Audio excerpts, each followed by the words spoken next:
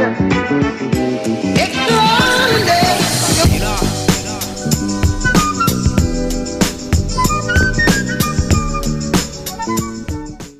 to Thaducation. This week, I'm extremely excited to get on. To be honest, I've had a huge amount of admiration for Melinda. I've been watching her journey from afar, and it's a balance. I'm very inspired and impressed by her, not only her talent, which is extremely high, but also I admire her ambition and how she is constantly looking to sort of develop herself, but in a way that isn't like a lot of people who do endless courses and then do nothing with them. Every time I speak to her, she's learning something new or she's offering something new, and her sort of acceleration through the sort of design landscape has been extremely impressive. So I wanted to bring Melinda on because I think she can offer a lot of value, not only because she's an incredibly talented designer and brand strategist, but also she teaches this. And I think, she runs a couple of things which we'll get into, which is there to help freelancing. And when I came across them, I was very impressed by how professional they were and the depth and caliber of information she was offering. So I thought, let's get her on. I know I'm certainly going to learn something from her, and I think everyone in the group will as well. So Melinda Livesey, thank you for coming on. Thank you for having me. No, my pleasure. This is kind of, as I said, I've been watching you and on YouTube and have been very impressed. So I thought, an excuse to get you on and pick your brains would be fantastic. So I think for the group, if they haven't caught you on your various platforms, and I think I came across you, was it on The Future, Chris's show? Mm-hmm. Could you just fill us in on kind of, I guess, your background and a little bit about you, how you got started? Sure. So I'm from Southern California in the U.S., and I just went to a local state school here, studied graphic design and illustration, and I went into in-house design right out of college. So I got a job at Oakley. I was super excited. It was a massive company. Everyone said, if you're going to get experience, you should go there, because they were doing a portfolio review at my school. And so I landed it. I was so excited. I had great experience there, learned a ton, but always had that itch to work for myself.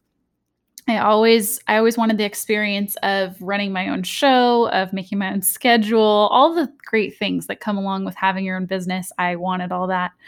And I did stay as an in-house designer I was there on and off for 7 years. I would quit and I freelanced for a few years, and then I went back, and I learned a ton. I'm so thankful for that time that I was there. And then my time when I left, they had dissolved our creative department. And so I had a choice to either get another job or go out on my own. And I ended up deciding to go out on my own and really make something of it this time, not just freelance and go hop around at different agencies, but actually put effort into either growing an agency or really putting myself out there as an expert, not just getting whatever job comes my way. And so I did that for about a year, I want to say a year and a half to 2 years, before I met Chris Do on The Future and got invited to be on his YouTube show. During the same time, I had also produced an e-course for people who wanted to start freelancing. I had so many people asking me how to run their own thing. Even people I used to work with at the in-house job, a lot of them didn't even know how to freelance. And so they would come to me and learn from me and what I was doing. And I would just tell them what I did. Not like I was that big of an expert. I only knew what I did because of my experience all of those years. And so then I figured, well, why not package that and put that into an e-course? So I was doing that. Then I got on Chris's show, and he had seen not only what I was doing with my branding consultancy, but also that I had that entrepreneurial spirit, and that I did pursue things like teaching and the e-course. And so he found that very intriguing and asked me to be on the show. So I've been on that for about a year and a half now. And I still have my consultancy, and I still teach on the side too. So I have many plates that I'm spinning. Yeah, absolutely. And that transition, as you say, to make that leap to going from sort of in-house design and working within the comfort of an agency to then figuring out is really challenging. I mean, it must have been hard to make that leap initially. What did that feel like? What was the conversations you were having with yourself? So when I left the in-house job, so really we all got laid off. So when I lost that job, I was really excited. Honestly, the first thought was, okay, now I can finally do what I wanted to do. But then I was terrified because I actually had to make it work. And that before, when I was at an in-house job, everything was given to me. I mean, everything, it was perfect. All I had to do was design. It was given to a production artist to produce. Then it was handed off to the production department to source and get it printed. And so I just had my one thing I had to do was design. Then when I was left out on my own, I had to do everything. And so at one aspect I was excited and there was so much possibility and so many things I could do. And then the other, I was absolutely terrified because that means I had to run a business, I had to market, I had to potentially manage people if I hired them. Then I had to project manage, and then I had to source, and I had to produce things. And that was scary. That was really scary. So I had conflicting feelings when that happened. Yeah, no, I certainly know that was one of my biggest regrets. I think when I left the agency as well was I didn't spend more time learning more about how it worked, and perhaps spending more time going to talk to different departments exactly about, well, how do I write a contract, or what's the best way to go networking, or where do you get clients? I never thought to ask anything practical. So as you say, you kind of have to have that awful balance of making it sort of learning on the job and still bring in the money to sort of keep going. Yeah, and I would also say that it was really difficult in the in-house job to learn how a business works because it was so massive. I mean, the company was a $2 billion company. And so I never even saw the inner workings of how does a business actually run besides the department I was in. And so but I could have utilized that time way better. I think back and I'm like, oh, I was so young and dumb. I could have went to the art directors and the creative directors and got them to be mentors, and I learned from them. But I think there was so much that I could have gleaned from them that I didn't during that time. So at least, and I would encourage anyone who's listening, whatever you have, make the most of it. So if you have an in-house job, go find mentors to learn either design from or learn their experience that they had at agencies. Just learn from them.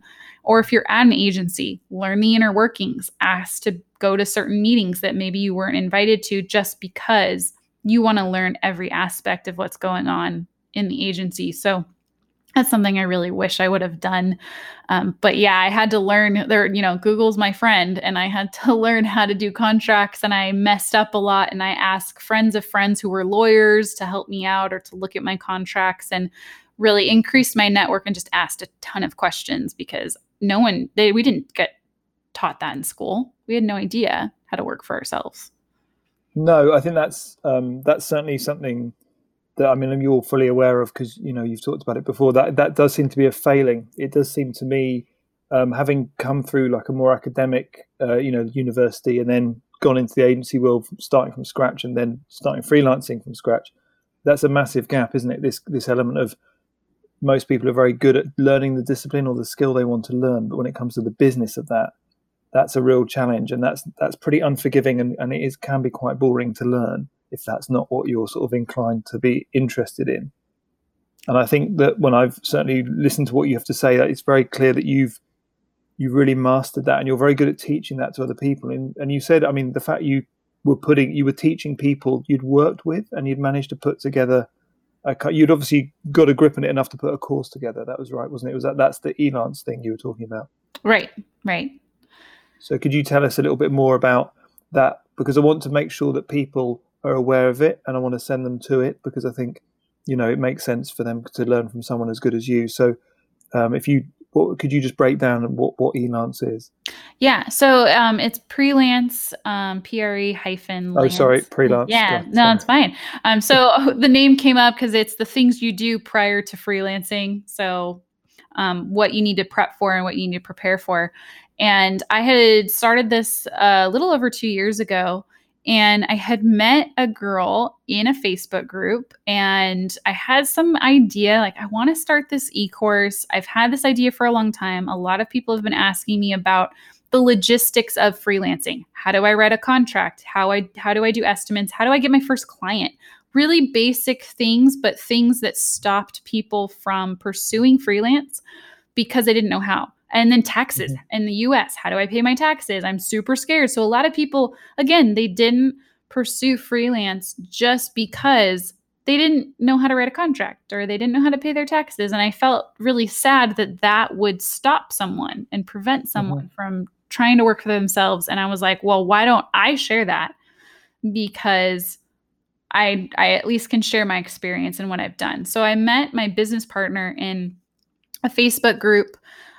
We had connected, and she's really good at marketing in the back end things for e-courses. And then we worked it out to where I was more of the face of it and I was the teacher and she could handle all the back end. And so it worked out perfectly for us because she did everything I didn't want to and vice versa.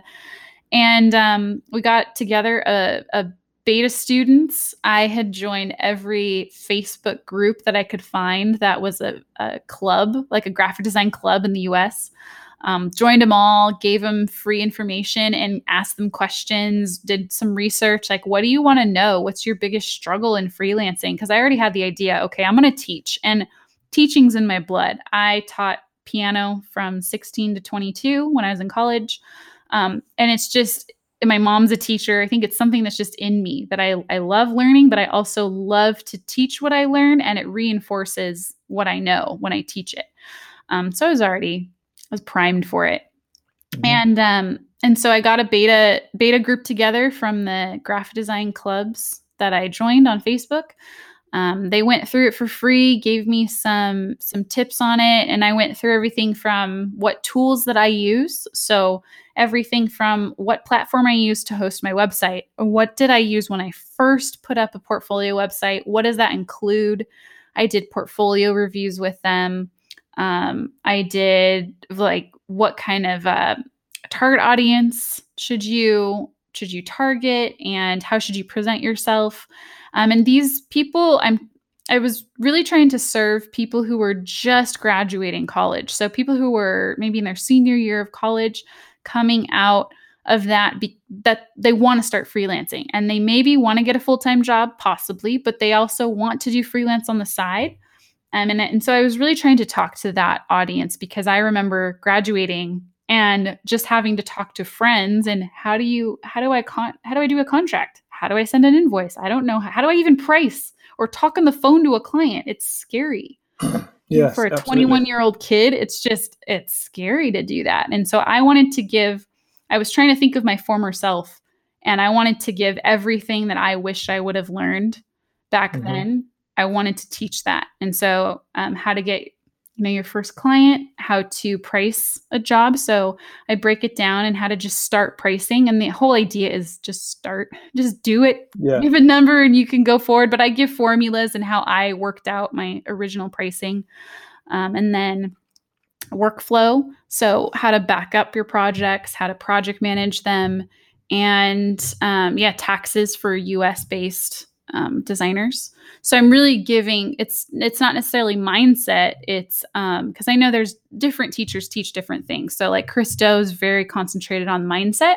I am more concentrated on, this is how you do XYZ. This is how you do a contract. This is how I price, just because, again, that's what stopped people, very beginning people, from jumping into freelance. So that's what I'm trying to get them.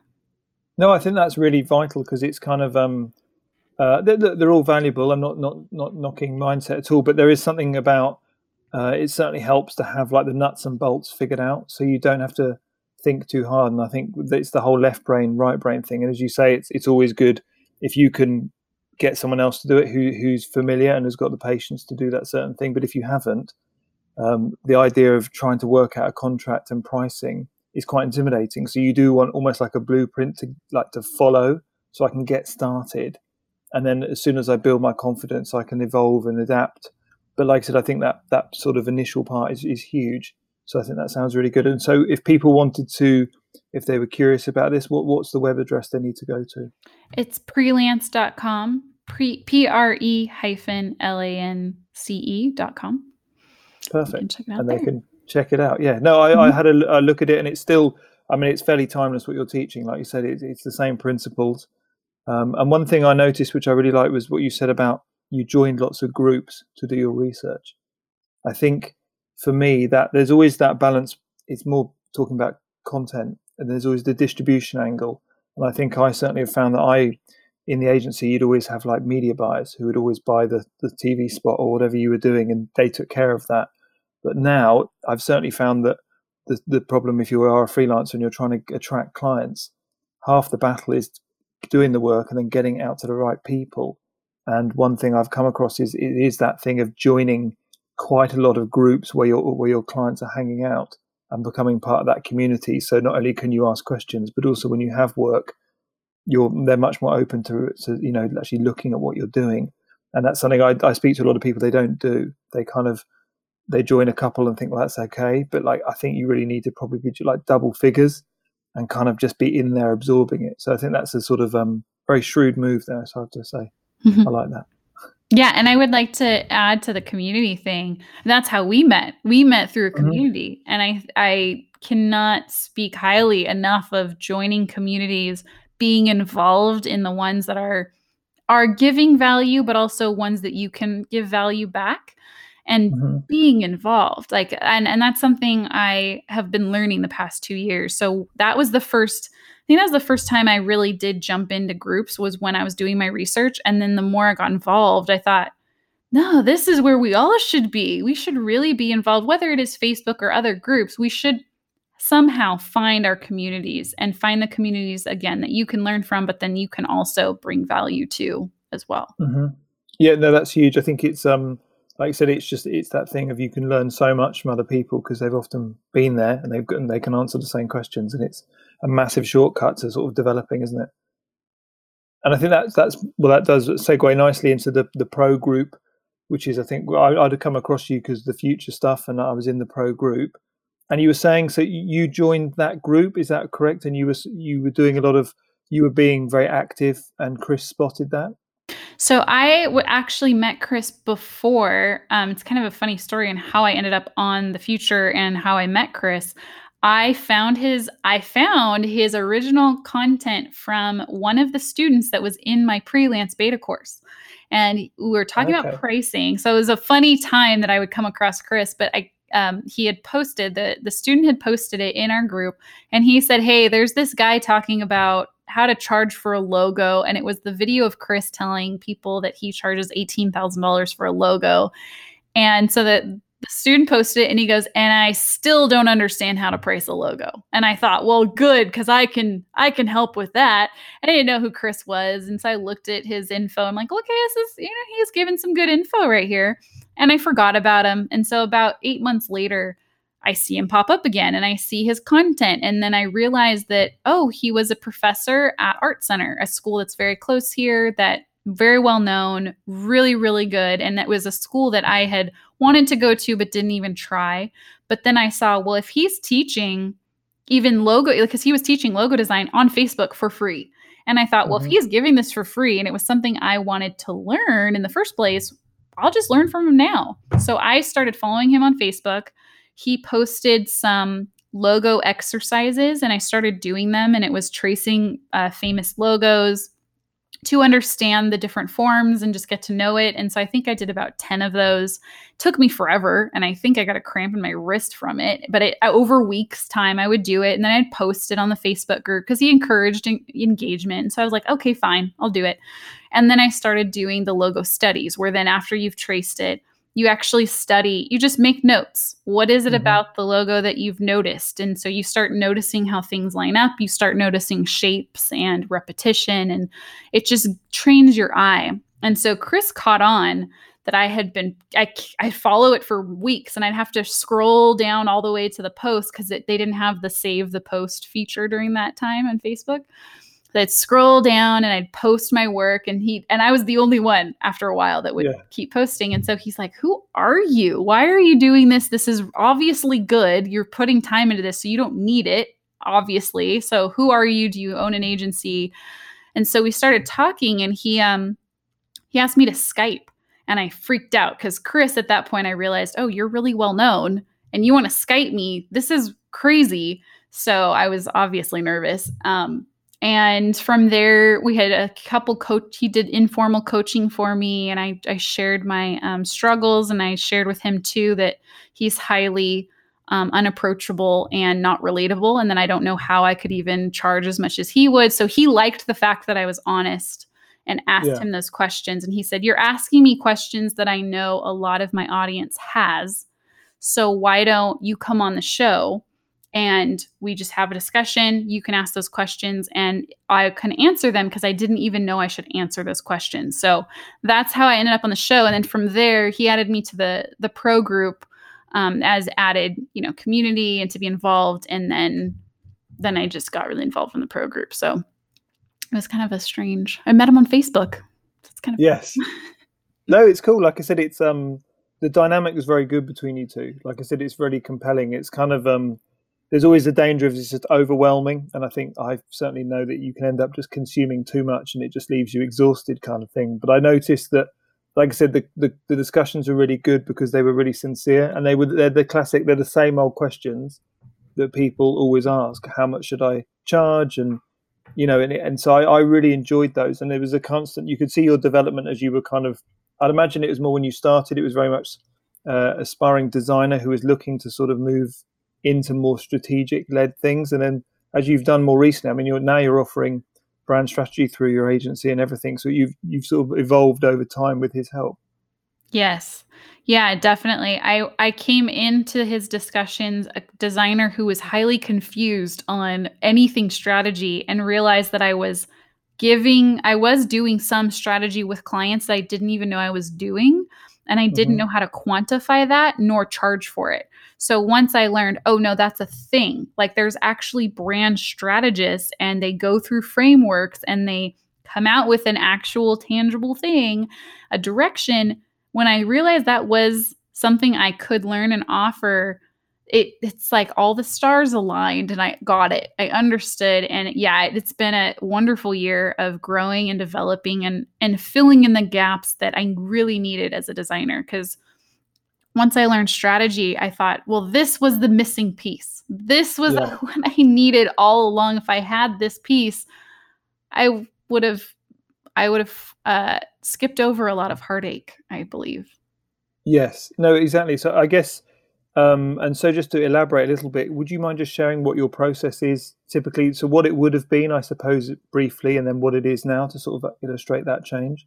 Yeah. So previous to learning strategy, I was offering mainly branding identity projects. That's what I was working on. So logos with color palette, the look and the feel, anything to do with that, typography. So that whole package I was offering.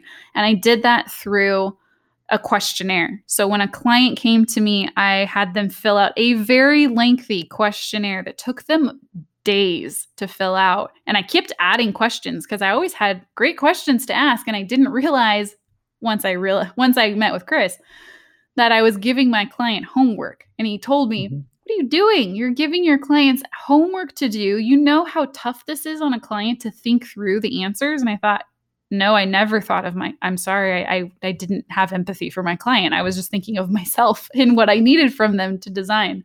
So I would get the questionnaire. I would design 3 very elaborate directions that were already polished, and then present it to them. They'd pick. So it was not a collaborative effort at all, I would say. Yeah. And then now my strategy process, branding process in general, is the client goes through an interactive in-person workshop, either 1 to 2 days, where instead of a questionnaire, it's a framework that I go through, very similar to the same questions I even would ask in the questionnaire, but I'm able then in person to make it a collaborative effort where I'm more so pulling ideas out of the client instead of giving them any expertise that I have. And I start connecting dots. I start hearing things that they repeat that maybe are important to their backstory, that make them unique, something about their ideal client. And so we go through branding exercise, we go through an ideal client exercise, make a persona, and then we go through goals and priorities, things that they need to start working on that will connect their brand to their ideal client. Then from there, I have everything that I need to design not only the branding, but also to write some messaging. And that is something I've never offered before strategy because I was scared. I was scared of writing words. I was scared of copywriting. No idea how to do it. But once I learned how to do strategy, I realized, oh, the copy and the messaging almost writes itself. You already know what to say. So then when I went to design the identity, it was so much easier to present ideas. And I only present one idea, one direction, maybe some iterations off that. But by the time we get to that one idea, we've done so much work in strategy that they have signed off on, that they agree with, because it's their idea. I'm just putting visuals to it. That by the time we get to the end, they're like, yep, that's what it's supposed to be. And it's not this big unveil of a presentation that they're like, oh, where did that come from? I never get that reaction anymore. It's very, people are in agreement with it, which is fantastic. Yeah, like you say, it's almost this thing of it's probably, I don't know whether you felt this, but I know when I worked in the agency, we were just given the brief. So all your job was to write the script or do the creative, and that was it. So I never got much of an insight into how this was all put together, who did the planning, what was the strategic approach. And it's funny, I've got a friend who I used to work with who she's a just brand strategist only, and her specialism is kind of, she works with mainly sort of charities, but it's doing quite complicated high up strategy sort of in organizations. But she was the one who was writing the briefs for me in the agency. So when she was asking me, like, have you not thought about this, or have you not got like a formal process? And I was like, well, I have sort of, but you realize, God, yeah, I never had to do this. So I was always kind of, I just wanted the brief. So when you have to, like you said, this area where you're sitting with the client to work out exactly what they need for their business and asking the questions you need in order to do your job, I think that for me was, as you say, it kind of opened it up a little bit more, because it's like, yeah, these are the questions I want to ask. And a questionnaire is clumsy. And it's also just, it puts a lot of people off. And I used to think, oh, it's great because it puts off the time wasters, but it actually just locks the door so no one can get in. It's like pulling up the drawbridge. It's like you're expecting them to scale the castle to get in to have a chat with you. And then you've got loads of questions which would always happen afterwards anyway. So I agree. It's kind of having some sort of process beforehand before you actually start working is so important. But it's also, and I was talking to someone in the group, it's kind of, it's more than just questions. There has to be a structure which will elicit a response which is going to actively affect the outcome of what you're trying to do. It's not just, here's some interesting questions so I can learn a little bit more. And I think that's where I'm always cautious to explain the difference and say, if you're going to do strategic, you are moving into business, and there is an element of liability, and you have to have personal liability insurance and all these other factors, because if you're going to get alongside the client and talk about business decisions and what is good for their business, that's got to be taken with some care, sort of thing. So I think I agree with you. It's a valuable process to do. Mm-hmm. Yeah. And I would also add that my work got exponentially better when I started implementing strategy. And I believe that's because a questionnaire, you only get surface level answers. And yeah, you can ask some follow-up questions, but when you do strategy and you have a framework you're going through and you ask a question and the client is telling a story and you find I call them a golden nugget. You find the gold and you're like, wait, can you talk about that? Can we go deeper in that story? And you go so deep that you find the essence of who they are, what their brand is meant to do, and that unique differentiator that nobody else has. And I don't believe that I ever was able to tap into that from a questionnaire. And I have been able to tap into that in strategy. And then from there, the design is not superficial. And I feel that my design prior to strategy was very superficial, where it's like, yeah, it's fine design, but whatever, it's nothing that unique about it. Whereas now I'm happy with it. I'm very proud of it. My client is happy with it. And it's a lot better. It's a lot better than what it was before. Yeah, I think like it's got substance and meaning, and everything there's a deliberate sort of decision behind each component, which is rooted in some sort of truth that they've told you. Right.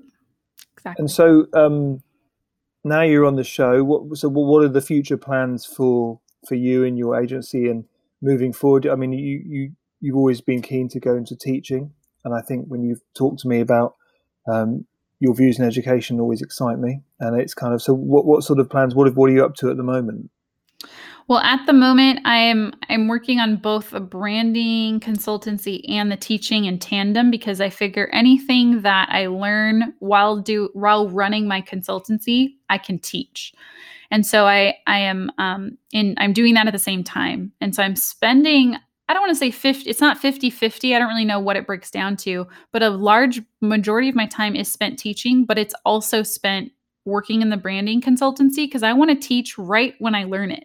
I don't want to wait years down the line to teach something. So currently I'm still pursuing branding clients in the lifestyle space. And not only that, it's kind of interesting how things are overlapping. I'm also doing some strategy for people just like myself. So other designers who are not sure of their niche or of their direction or their unique selling proposition, that they aren't very well branded themselves. Because I don't know about you, but I know that most designers have their hardest project and their hardest client is themselves. They cannot brand themselves. And so a lot of the people who've watched me on The Futur see, well, you could help me because you brand not only for clients, but then you also brand people that are other creatives. And so I'm starting to do that, and it's really fun. It's really fun because I understand their pain points because I was there, and then I can do strategy so they can not only learn about their own business and get branding for themselves, but they can also learn the process because they went through it as a client. So then if they want to offer strategy themselves, they've been through it, so they can also offer it. So it's there's weird crossover, but it's really exciting for me to be able to serve the creative community in that way as well. Yeah, I think I did a similar thing. I did a strategy session for an agency who were considering offering it.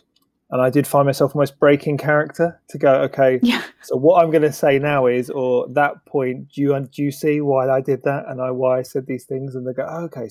Anyway, back to and you had to kind of, but it was really, like you say, it's quite interesting. You learn it a lot more because you're thinking with two brains. I've got to deliver it, but also what are the teaching points here? Exactly. And like I say, it's the irony of people really struggle to do their own branding. It's very difficult. It's really, I kind of, I think you've almost got to cheat. You've either got to get someone else to do it or almost be this anonymous third-party client and really step back and just try and, not be too precious about it and kind of just get on with it. Well, with that, I'm curious because I always wonder, how do people brand themselves? How did you brand what was your process with branding? I think it's not that exciting. I think do you know what it was? With several things. So with Thaducation, what's really odd is there is an aesthetic which I really like, which is kind of it's quite American, but it's kind of like a sort of artisan, almost retro, like typographic badge look, which is quite common. And I really like certain designers, like I'm trying to think, like Simon Walker and Hudspur and all these type of people, and you follow them, and the ones I save on Instagram is like a real specific look that I just don't do at all. So I thought, I'll do Thaducation like that because I like it, and I can find some nice typefaces which I know will work together, and it's kind of the colors all work, and I'll just do that, and that suits me because I like it. And in the end, I thought, that'll do because I like it, and it's not too polished. And then when I was rebranding, so I'm opening a part of my studio is going to be specifically for hospitality. And because I've got experience in that world, and I think it's a bit like anything when you come to choosing your target audience. When you decide to pick a quite narrow market who you're going to talk to, everything becomes super easy because all of a sudden you know exactly who you're talking to and exactly what they're going through, and you know every job compounds itself. So actually that exercise, which did originally start, and it is sort of an example for Thaducation, it's purely to say, look, I'm doing a branding studio, but it's a real pain in the ass for me because my clients are really varied. So you might have, JJ Watt on one hand, and then you've got a financial sports betting startup. And then I did this thing for People's Vote in London. And then I did my friend's Burger Beach Bar. And it's like there is no link here between any of this. So actually it becomes very difficult because any client who comes to you, they're going to go, well, how the hell does this? I run a hotel. How does JJ Watt? How does that help me? That's nothing to do with what I do. So you know that you're not helping yourself. So the irony is, I'm being very honest here, the Oakmont House is the name of the hospitality branding. And there is nothing to it. I have to be honest. It's purely, I decided to pick a name which I thought sounded about right. And I looked up the most expensive roads in the world in various cities. And I looked up like fancy places and houses and hotels. And I was like, well, I'll just pick and choose which I think will go together. And then if the domains are available, that'll do. And I'll just literally get it to work enough so it feels like it's from that industry, not overthink it and get on with it. But for the branding with that, I wanted it to feel a lot more considered and slightly more sophisticated. So the positioning is a bit more elegant and a bit more refined, because I felt that with that, that's who I'd want to go after. I would like to go after smaller, not quite independent, but maybe one or two chains, people who value the aesthetics. So the artisan coffee shop owner, and I see on your stories, you go to these astonishingly stunning places to have just coffee, and I'm just so jealous. And you look at it and go, that's my dream client, someone who gets the aesthetics, they're kind of really passionately into it, but ideally someone who is actually making some money, because a lot of these people who I meet are so passionate, but they can barely pay themselves. And so you know from the beginning, this is an interesting marketplace because there's not much money here as much as I might love it. So I decided to deliberately adjust the value position to be slightly higher than that. But the aesthetic is quite clean, it's quite stylish, it's quite sophisticated, but that's simply just to appeal to that market and to appeal to the type of clients I want to go for.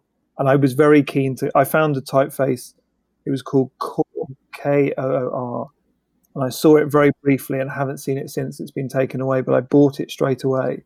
And that's the house typeface I use.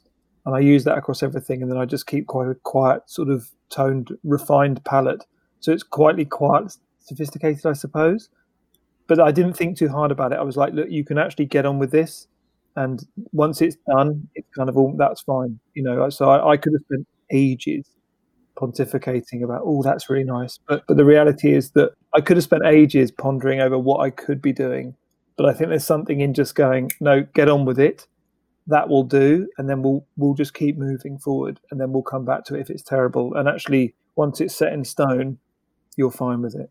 Yeah. So it's so hard. It's a real challenge, and like I said, it was all down to who am I targeting, and what do I want my position as far as value perception within that industry to be. So that was what they were the two things I judged it on. I picked a name which sounded right. I picked a look which would be fairly expensive but not too expensive, and that was enough for me. So. Yeah, I love what you said about, just pick it and get on with it and move forward. I think that's such good advice, because it's something like, even in picking a name for Marks and Maker, it's like, yeah, I could have picked a better name, I'm sure, because people mix it up. It's like Maker's Mark, like the whiskey, or they just mix it up all the time. But I figure, you know what? I'm just going to pick something and I'm going to go with it. And just because because you can spend how long? I already spent, I don't even know how long, a month figuring that out. And I figured, okay, all of the URL is open. All of the social media handles are open. I'm just going to do it because it's the easiest thing and it's there. And then by the end of it, it's like you get linked anyway. And so it's not like someone's going to type it in, www.your name, whatever.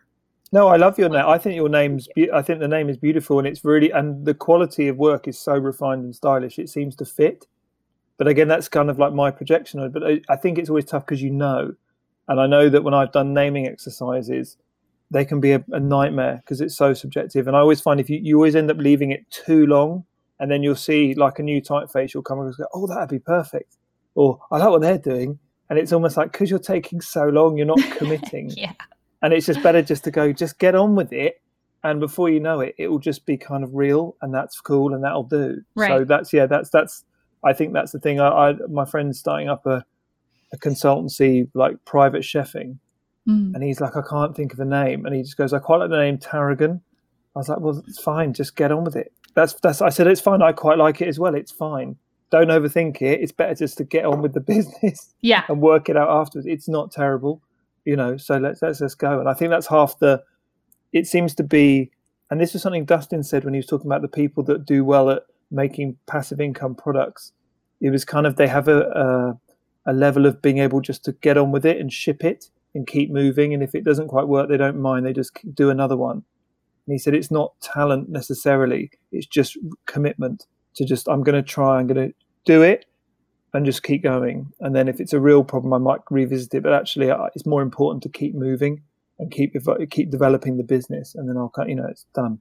Yeah. And I definitely agree with that with passive income or really any business. And I noticed that had to come into play for me when I got on Chris's show last year, and he gave me all these wonderful things to start doing, and I started doing them, and I realized my business started going down the tank because I was shifting and I was pivoting.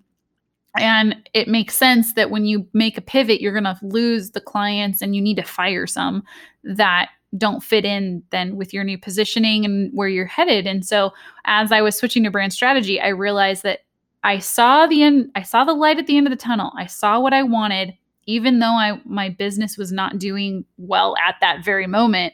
I knew that I just needed to keep going, just keep moving forward, just keep learning, just keep aiming at what you want. And it does take patience, and you have to have some thick skin and be okay with risk taking, whether that is passive income or not, that you're possibly going to not waste a ton of hours, but you're going to invest a lot of hours that you're not going to get paid for. And they're going to be not billable hours that you're going to have to learn, you're going to have to practice, and you're going to have to build up your portfolio or work on your messaging and then redo your messaging and then do your website and then redo your website because you realized it didn't connect with people. And you just have to know that that's the name of the game. That's what you're in for. It's not one and done. You have to keep going. Yeah, but I love that insight, because that's the real killer, isn't it? It's that thing of, I'm investing in something that I think will pay off, but the longer I have to keep the faith, it's like digging for gold. It's like, I'm pretty confident there's gold here, but the temptation to just keep changing, I think, is the killer. I think you've got to you have to weather the storm and stay the course and go, no, I know that this shift is worth it. And I think there's a good book called Built to Sell, which is kind of documents that process where he's making that transition to a much more scalable agency model. And he goes from offering everything and having really overbearing clients just going, no, I'm just going to do logos, and all the staff that can't do it will be fired, and all the clients that don't want that will be fired, and I'll have to strip right back. But actually, if I hire the right people and keep going, and I think that's certainly that was the reason to do the hospitality thing. I just wanted to do it as a test to lead the way. Because I tell people, yeah, you should narrow down. And then it's that thing of, but one of my questions for the longest time was, should I narrow down? But surely it's like a weird trick. You had this constant conversation of like, yeah, I'll narrow down, but should I really? And you just batter yourself with it. So again, I just got on with it.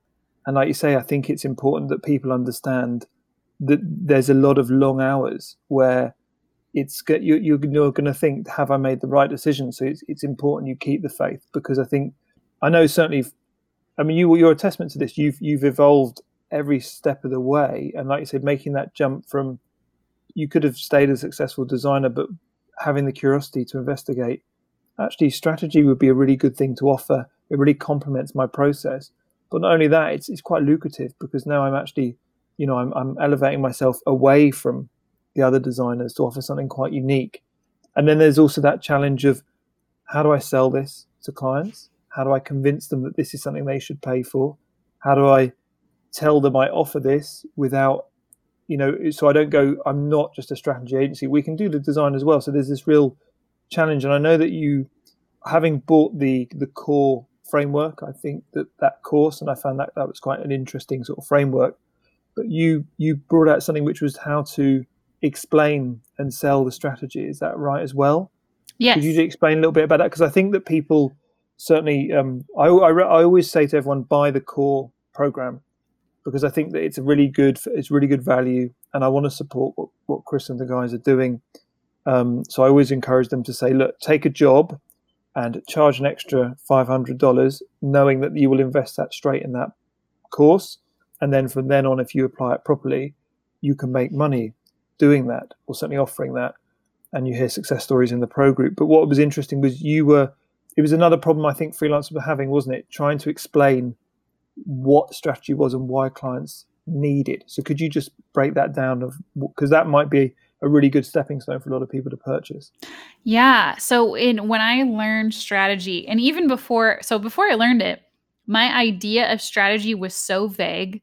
Like people would try to describe it to me and I'm like, I have no clue what you're talking about. Like, okay, what are we doing? What's our goal? And I had sat in on a couple meetings, not anyone who did core from the future, but just people who were strategists. And I still was confused. I'm like, don't even know how I would describe that to a client. I don't even know how to articulate it to another peer or to myself.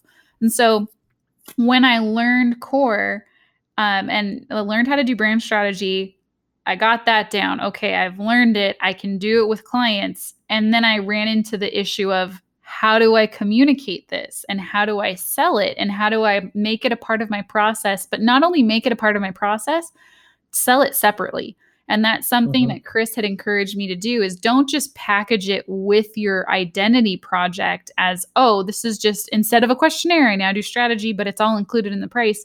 He encouraged me and others to sell it on its own as its own service so that because you'll uncover things in strategy and you usually if you do it correctly, you uncover things the client never even thought of and projects and different things initiatives that you could do with a client, either you or someone else, that more deliverables and you uncover a ton of you uncover massive amount of deliverables potentially because really what brand strategy, what I've done is you have the brand, you have the client, and these are all the things we can do to connect them. And this is what could work. So it becomes way bigger than just an identity project.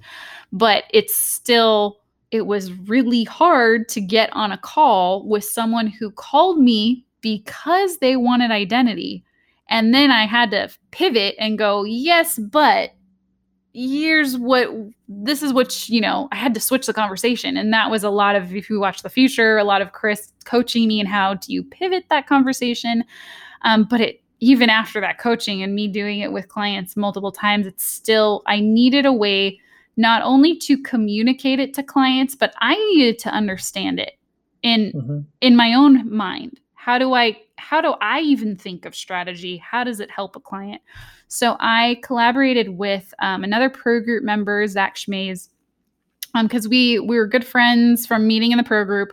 We had even learned core together. So we would watch the videos, we would talk about it, we would go do it with clients, come back and talk about it again, so that we could really solidify it in our process. And so we had been chatting and I told him of the problem. And so we had discussed about coming out with a kit that was, I would say, a complement to core.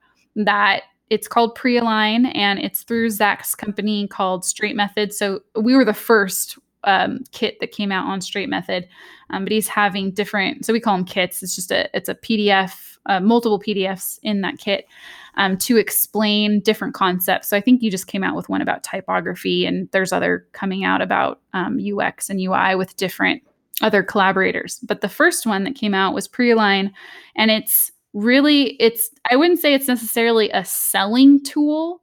It's a communication tool, but it's used during the sales process. And it's something I use either in the sales process. I use even just to understand it in metaphors. And how do you explain strategy? How is it going to help the client? If you were to describe it to someone you met on the street, how could you communicate that? And so we developed this kit, and it's, again, it's a communication tool. So if you were to buy it and go through it, it would first help the designer or the strategist understand for themselves what strategy is and how it's going to help the company. And then it also can be used in the sales process as well. Okay. And where can people pick that up if they want to know more about that? They can check that out at straightmethod.com. Okay, cool. Yeah, because I saw that come on, and I think it's the core process. Have you changed that or evolved that from what it was, or have you kept to that structure pretty much? I've evolved it a lot actually, because core was made with Jose, and Jose is more website and software and app bent that way. And so I changed it to really fit branding projects. So I Yeah. do have my own process, and I evolve it with every client. But I've added and taken away some things and restructured it because some of it was just confusing for myself, and so I redid it. And then a lot of us in the pro group, we collaborated and talked about how we each changed it, and so then we were able to see what everyone else did and change it for ourselves. So we even had a pro call about that, like how did each of us change core for our own. Okay, that's interesting. I might going to have a look at that because I've evolved it certainly, and I found it very useful actually. It's kind of I had to do a briefing session, and then I took elements of it, but I had to do that from scratch. But I've generally found it quite helpful and quite useful, sort of to, like you say, it's I think one of the nicest things is, well, from a sort of monetary or job point of view, it brings out so many actually quite useful solutions for the client that they will half recommend. You know, you're not forcing it upon them, but you can walk out of the single meeting and have like up to 10 projects lined up that they think, yeah, we need to tackle these. And you go, well, I never would have uncovered anything close to that if I'd just taken them at face value, sort of thing. Exactly. And what's awesome is the client's really excited. Like they're really excited about what came out of it. And then I've even added a portion where I help them create a timeline. So I'm almost writing the proposal with them and saying, okay, now that we know all the deliverables that need to be done, we know the goal, let's chart out a timeline. And if we have to bring in other people, if we need to refer you out to another agency to do something else that I don't provide, let's get that down on paper so that we can figure it out. So then it ends up being, again, a collaborative effort that you don't come in as, because I know designers have this thing where they're always against their client. It's like they're always like the client's always wrong, or they're always having issues, or the client's from hell. Like it's sad to me because we don't need that type of a relationship with our clients, and it shouldn't be like that. And so strategy has, especially the end portion where you're mapping out those deliverables, you can write a proposal with them. You don't have to go in your cave and come back with the price. You can actually talk about everything. You can talk about timeline. You can talk about price, and they already trust you because you've gone through maybe a 2-day workshop, and they already know, like, you get us. And that's, I've gotten that said to me so many times, like, oh, you get us. You totally understand. And so they end up trusting you with everything. And I think with that little bit there, although it's small, that's hugely important, almost to getting them to commit. Because I think, like with any workshop, the danger is it's great in the room, and then that energy dissipates. And then you come back with, okay, here's the list of proposals that we agreed you'd do. And they're like, yeah, we're just really busy at the moment. And I think, like you said, nailing that down and go, okay, so if we're going to get the right people involved, we need to put a timeline so I can book them, start the jobs. And if, like you said, if they're doing that with you, it's a small but very significant step that makes a lot of sense, actually. I can see that because I've done it, and that isn't an element I'd probably work in. I just would kind of come back and it would get put in, but it would feel like kind of there would be certainly a dip in urgency between the session and then when are we getting started. So I think that's a good move to kind of factor that in. Yeah, it's helped.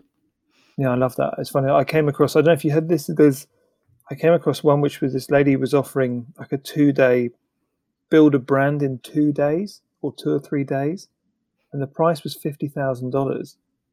It's extraordinary. It's like build a badass brand, and it's just bonkers. I'll send it to you because it just blew my mind that kind of that's a thing that you're getting away with that. Were they good? Did you see any examples?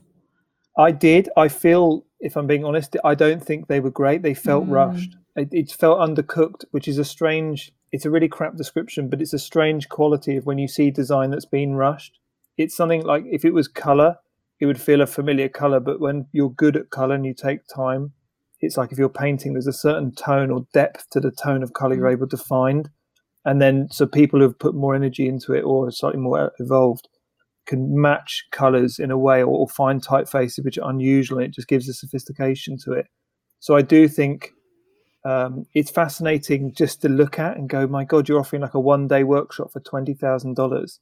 That's extraordinary that there are people out there that would pay that. But also I do feel, I have to say, it felt rushed, a bit kind of chaotic. But again, I think that anyone who's looking to pay that kind of money for that service, it's a very different thing. You're almost, I think the lady running it has got a book called Badass Your Brand. So I think that's the whole thing of it's the novelty of working with the author and kind of going through all that kind of thing. Yeah. But essentially, it's just bonkers. It just came to mind. It's I just want to see that. yeah. Oh my goodness. Well, I find too, when you said, having a 2-day or 2-day workshop for $20,000, I think back at why someone would want to go through strategy.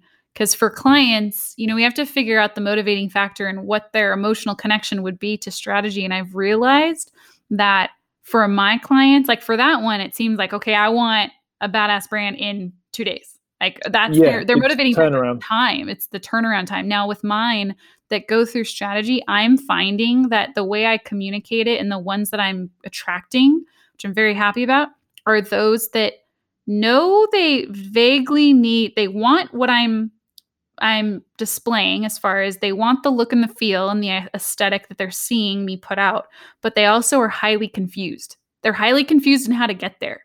They're like, I have so many ideas and I don't have clarity. I don't know my brand story. I don't know what makes me special, but I know it's something. Like I know, like it's like they deep down know it's there, but they need someone to pull it out of them.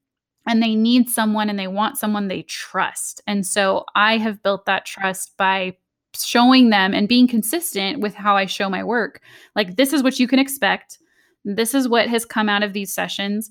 And then they go, okay, I know it's in me. It's somewhere in there. It's in our company. I just don't know how to get it out. And it's something that I think David C. Baker had described it as people are inside of a water bottle trying to read their own label. And they need an expert that's on the outside that can give a perspective, but they also need to be trusted. Like that, the person inside the water bottle, the client, needs to know that expert's going to really give them a good perspective and know what things are important to pull out and explore.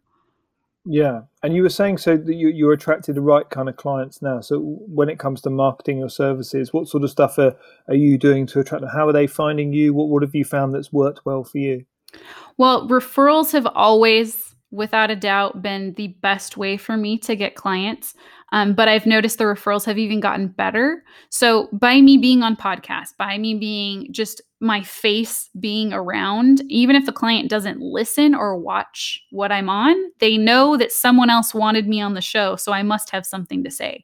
So that is a good thing, I think, to get around, to be involved in your design community, that to even talk to designers, even if they're not your direct client, because your client's going to see that, oh, you were on so-and-so's podcast, like they must have wanted to hear what you had to say. And they don't have to listen to the podcast. It just gives you that credibility. So that's helped. But it doesn't give me necessarily direct clients. But what does give me direct clients are equipping my network, my friends, connecting them. Like I'm good friends with Bonnie Sang, and like we share our networks too. But someone like her, like she knows what I do and she knows how I do it. So I explain to my friends, hey, I usually am really excited about project. I'm like, oh my gosh, this is what I did. And I am always talking about what I'm doing and then what I'm looking for. So then when a friend is out talking to their friend, they're like, oh, you need that? Well, Melinda is actually looking for a client in the, let's say, interior design space. Like, I should connect you. And so if I was constantly talking about like strategy, I would be nonstop talking about it to my friends, to where they ended up referring me when they saw that their friends who were starting businesses were confused and they didn't know what to do next. And so I had some of my even design friends say, you shouldn't work with me. You should actually go to Melinda because she's going to solve your problem. So my friends and other designers that knew me actually were my informal, I would say, sales reps. They knew how to sell me. And so I think just describing what you do, just, make friends in the business space too, and have fun at what you're doing. I think will catch on. But I think that's important because I know with referrals, there's a range of different ways of doing it. But like you say, the two things there are the type of clients you're looking for and what you're doing, so that people are aware of how to sell you. And I think so when you said to me, I'm looking for people in the interior design space, within seconds, I know someone who's in San Diego who's a really cool young lady. She's started up her own interior design thing and she's doing really well. And I would go, because I know that's the kind of client you're after. and I'm aware of enough of what you do in your aesthetic, I'd have every confidence going, you need to speak to Melinda, you should look at her portfolio. I think it would totally fit. And I think it's that thing of, I noticed even today when I was at the TEDx thing, I was explaining that I'm going to be launching a hospitality offshoot of what I'm doing. And people already go, oh, yes, I know so-and-so who runs this hotel group. They're having a refit next year. So maybe I could. It's amazing how I think being very clear on who you want to be working with really helps the other person. And it's that thing of when you're so broad, it doesn't pop up. They don't remember you because there's nothing to remember. Where if you're going, no, I really want to work with these type of people. And like you say, it's not boring them, but just always talking. When they hear that, it's going to trigger and they're going to go, oh, okay, I know how to refer you. So that, again, would be another byproduct of knowing your audience quite specifically. And when you do narrow that down and you go, well, I want to work with these type of people because I have done and I really enjoyed it. That's, I think, another reason to sort of narrow your focus a little bit, even if it's just to the type of person you want to work with. Oh, so yeah. It's interesting to hear. I completely back that up. And I also would say that, and I want to speak to designers who feel pigeonholed or scared to narrow themselves that much, because what I did was I picked in the lifestyle umbrella, like, okay, I'm going to go for lifestyle. I'm not going to go for tech. I'm not going to go for medical. I'm going for lifestyle. But within lifestyle, we have fashion, beauty, home, travel, hospitality. So I'm just going through all of those verticals one at a time. So I hit up the fashion industry. I had a lot of clients that came to me that were fashion designers. They were accessory designers. That was amazing. I'm still working with some, a little less. So now I'm moving into the home. So then I landed a home developer who had very similar aesthetic to me, and we meshed really well. So then I talk to them and I say, hey, I'm looking for a boutique hotel. Do you know anybody? And then they're like, yeah, actually, one of our investors. And so I'm moving my way through. So it's like, you don't have to pick one and then literally stay there for the rest of your career. You can move around, but just be very, very, very clear when you end up talking to someone, like what I was talking to you, saying, I'm looking for an interior designer. Do you know anyone? Or, keep that in mind. And then it triggers the mental, what they say, Rolodex in someone's head. And they flip through everyone they know really quick to see, okay, who is it? Oh yeah, so-and-so. Or I'll come up fast for you if you were to meet an interior designer that would fit my aesthetic. But then, 6 months from now, I might talk to you again. You're like, hey, what are you up to? I'm like, oh, you know what? I'm actually looking for, I'm trying to get into the beauty industry. And then you're like, oh, I know someone who is starting, a makeup company. I know someone who does e-commerce marketing. I met them today and they're flying out to America to talk to a client. And that's exactly, as you say, it's the Rolodex thing of, and I noticed it, everyone I spoke to, they were all like, yes, I know someone in that space, where before it was always just you do branding. Like, and okay. You're thinking, well, that's narrow, but and again, that the problem, it compounds itself because they go to your website and there's no correlation, or you don't know enough about their industry, so they're not gonna have enough faith in your ability. And I think so that makes a lot of sense. And so you were saying you would happily just kind of, you've got a good enough relationship to go, almost like, I've got a gap coming up, I'm looking for this type of client. Do you know of anyone? Mm-hmm. Yeah, and that's interesting because I've heard different types of referrals where you have to offer something for that person referring, and there's always a rub between how salesy or how pushy do I want to be, because most of my people I work with are friends. So I don't want to be doing this almost formal sit down where we agree to refer each other with commission and all that kind of thing. For me, that I would rather not do that, but I know that does hinder doing it. But I think, like you say, that thing of having the confidence just to say, I've got a gap coming up, I'm looking for this type of client. Do you know of anyone? Yeah. And that's enough. And I think and the ask is the killer thing. Yeah. Bloody ask.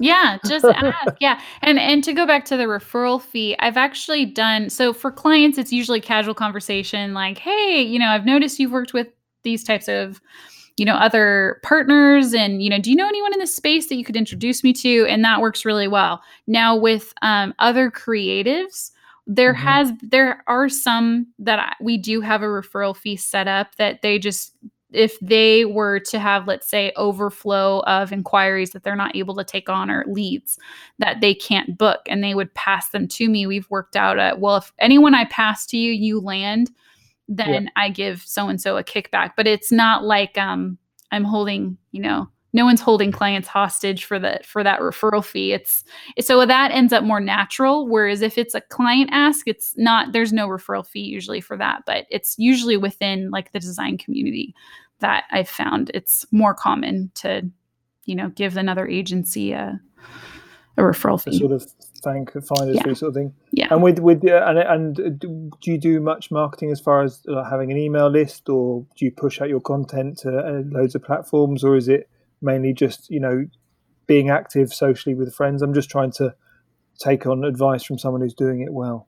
For branding, it's just being social. And then from there, I'm building the relationship even further with designers, because I do have a weekly email, but it's strictly sharing my process that I'm doing in my branding company.